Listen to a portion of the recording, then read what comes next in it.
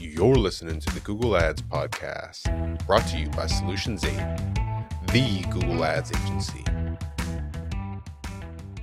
Hey everyone, it's Regina from Starter PPC. Today I want to talk to you about the number one, by far, biggest mistake that our clients make when they hire us. This is the thing that we end up communicating with clients about more often than anything else. Some clients follow our recommendations and some clients don't. And so what I'm going to do is I'm going to break it down with some numbers. I'm going to show you a scenario where a client doesn't follow our advice and then a scenario where they do follow our advice. The thing that I'm referring to, the big mistake that clients make, they don't know their numbers intimately.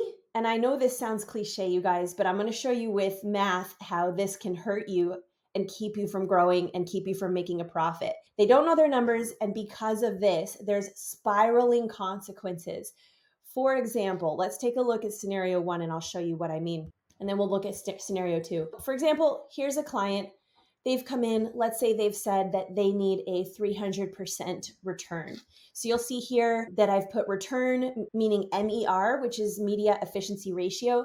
That's just a number where you can kind of look at the overall return on your media spend, right? On your ad spend, without actually honing in on one platform and relying on the ever decreasing tracking abilities of Google Ads or whatever. You're kind of just looking at the total business gross sales and dividing it by the total media spend. So ad spend, flyers, radio ads, whatever it is that you're paying for. Basically ROI, return on your media spend. Let's say their profit margin is 40%.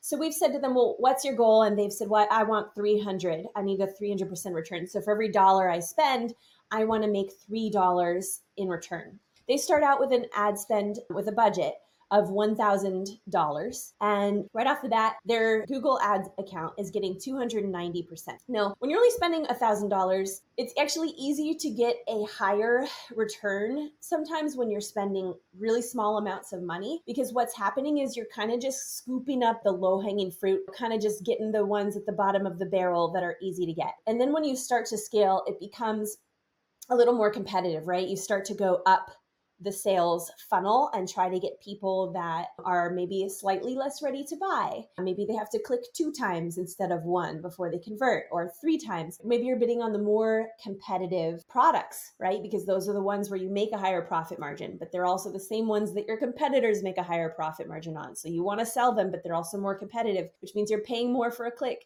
right? So it gets a little bit more competitive once you kind of get up off the very bottom of the floor of the sales funnel. Okay, so they're only spending $1,000, so it's pretty easy to get a whole 290%. And so this month, the way that this math works is this is just taking the ad spend times the return, and it's telling you what the gross sales are, right? You spend $1, you make $2.9, that's $2,900. And so their profit is $160 once you account for ad spend and profit margin. Profit margin is basically like cost of goods, cost of fulfillment for that sale. So you subtract 40%, you subtract the ad spend, and you're left with only $160 in profit. And you have that to pay your bills. It's very hard when you're a small business to pay your bills because your profit is only $160, right? So you need scale because you need enough money to pay your bills. This is why it's so difficult for small businesses to compete. Okay, so because they're not at 300%, the second month comes around and they don't grow. They don't increase their spend. They're waiting for the account to optimize itself and figure out how to get to 300%. And sometimes I don't think they're ever going to get to 300%, which is why you can see here that for the entire year, the account never gets to 300. Why? Because 300 is an unrealistic goal for industry that has profit margin averages of 40%. If the competitors can operate their business on a return that's lower than 300% and they're making a profit, then you have to too, unfortunately. And so the way that we like to calculate this is you figure out how many times does 40 go into 100? 40 goes into 100 2.5 times. Okay, so that means that in order to break even on a sale, you need to make 2.5, right? 250% return, because you're going to pay 60% in cost of goods and fulfillment, and you're going to pay the other 40% in ad spend with that scenario, right? So you're breaking even 250%. Now, your competitors are going to go, okay, all we really need is like 270. They know they don't need 300. They only need 270. And so they're kind of setting the cost per click, right? It's an auction system in Google Ads. So whatever your competitors are operating at, that's the competitive goal that you also have to be able to operate at, or else unfortunately you can't just hit whatever goal you want. You have to hit a competitive return. What happens is the competitors go, okay, we're getting this much on our conversion rate on the website. We're getting kind of this much on our click-through rate based on our ad copy and everything. And because we have a profit margin of 40%, we can afford to pay this much for a click. And so they're the ones that are setting the cost per click, and that's what you have to pay for cost per click as well. So assuming you're getting a similar click-through rate as them and a similar conversion rate as them, you're also paying a similar cost per click as them. So it's kind of a closed system. You also have to operate at the same return that they are operating at. So if you're waiting for 300% all year, and because of this, you're never growing because you're waiting for that return to happen. And I don't think it ever will happen because it's not a competitive goal. At the end of the year, you've made $1,920 that year. Okay, let's look at scenario 2.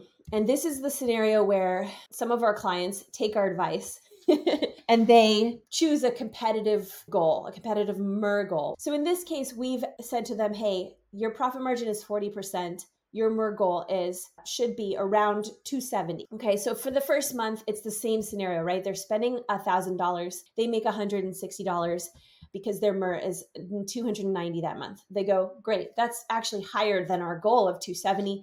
Let's add 20% to the budget. So they add 20% to grow the business a little bit. Now, this is where it's very tight for small businesses, right? You only made $160, but I'm asking you to add 20%. Unfortunately, I know I say this all the time, but there is a little bit of an upfront investment. You have to come up with that extra $40 here, because once you scale the business, it does get easier and easier. As you can see, the profit margin, the profit goes up and up. And so it becomes easier to come up with that money. But for now, it's just very tight, and making ends meet means you need to scale a little bit first. All right, so they scale 20%, and because of this, the MER goes down to 270. This happens, right? Like I said, sometimes when you're kind of just scooping up the bottom of the barrel, it's easy to get a higher return. As you start to scale, your account finds this, it levels out at a competitive MER. That just kind of happens as you scale. So 270 in this case, because the profit margin is 40% goes into 100, 2.5 times. That's 250% for the break even. Tack on another 20% to that number so you can pay your bills, and you've got 270 as the goal for this industry. 270% here is what we're seeing in month 2 after we've scaled a little bit. Now the profit is actually less. That makes sense, right? Because the return went down. But you did make more in sales, and the algorithm has a little bit more power, right? Because it's getting some frequency, some conversion frequency. So it's learning a little bit more about the target market, a little bit more about the placements that it can utilize, a little bit more about the products that you're selling, or if you're a lead gen account, the services that you're selling. Since we hit the goal this month, we decide let's scale again. So we add 20% again. And now the profit starts to go up. Now, it's very tight this first year, right? You're still a very, very small business. You're only spending this much and you're only making this much.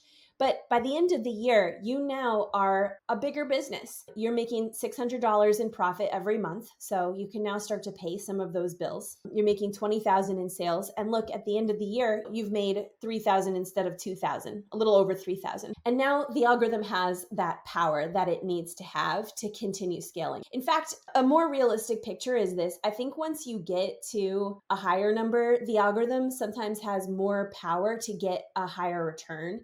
And that happens because of what I'm talking about with the frequency of conversion data. Sometimes when you're a larger business, if you need to hit like a 280, you can find ways to do that, right? You can kind of be like, okay, for this month, we're just going to lean into this one product.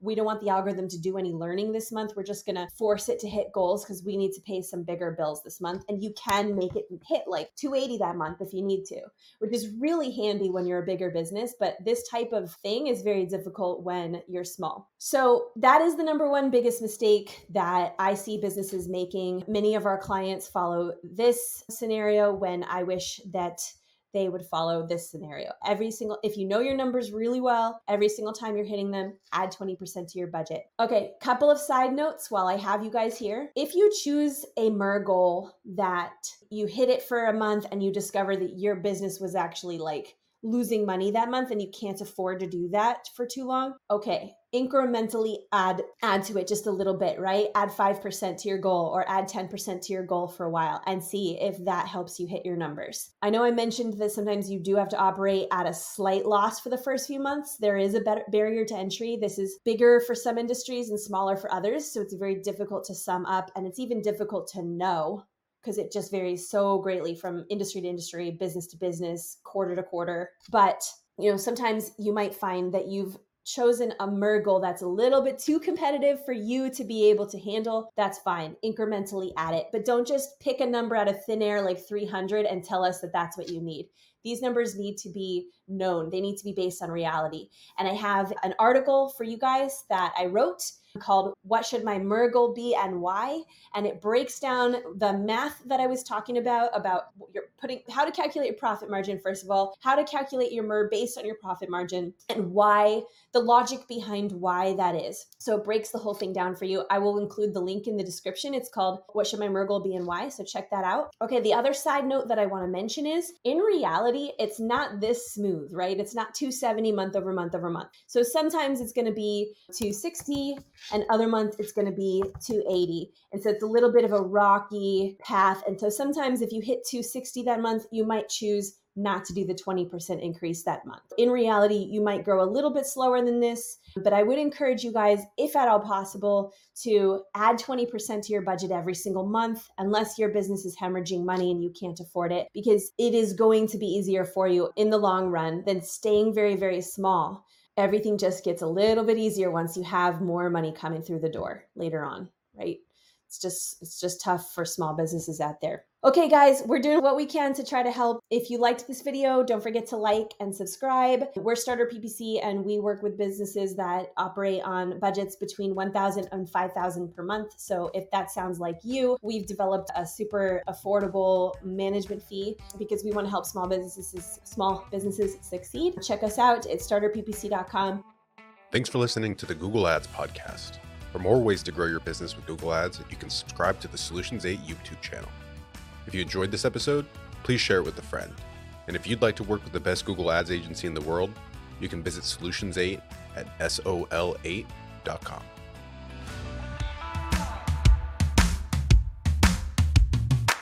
Kasim here. If you're running Google Ads, even if your campaigns are successful, my years of experience have taught me that there are almost always enormous improvement opportunities.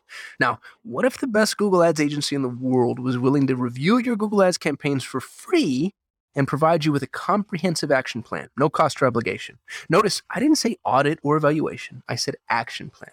A bullet point by bullet point breakdown of exactly what needs to be done to improve your Google Ads campaigns. Yours to keep, no cost or obligation. Head over to sol8.com to get a free Google Ads action plan customized for your business. No strings attached. That's sol8.com. SOL, the number 8.com.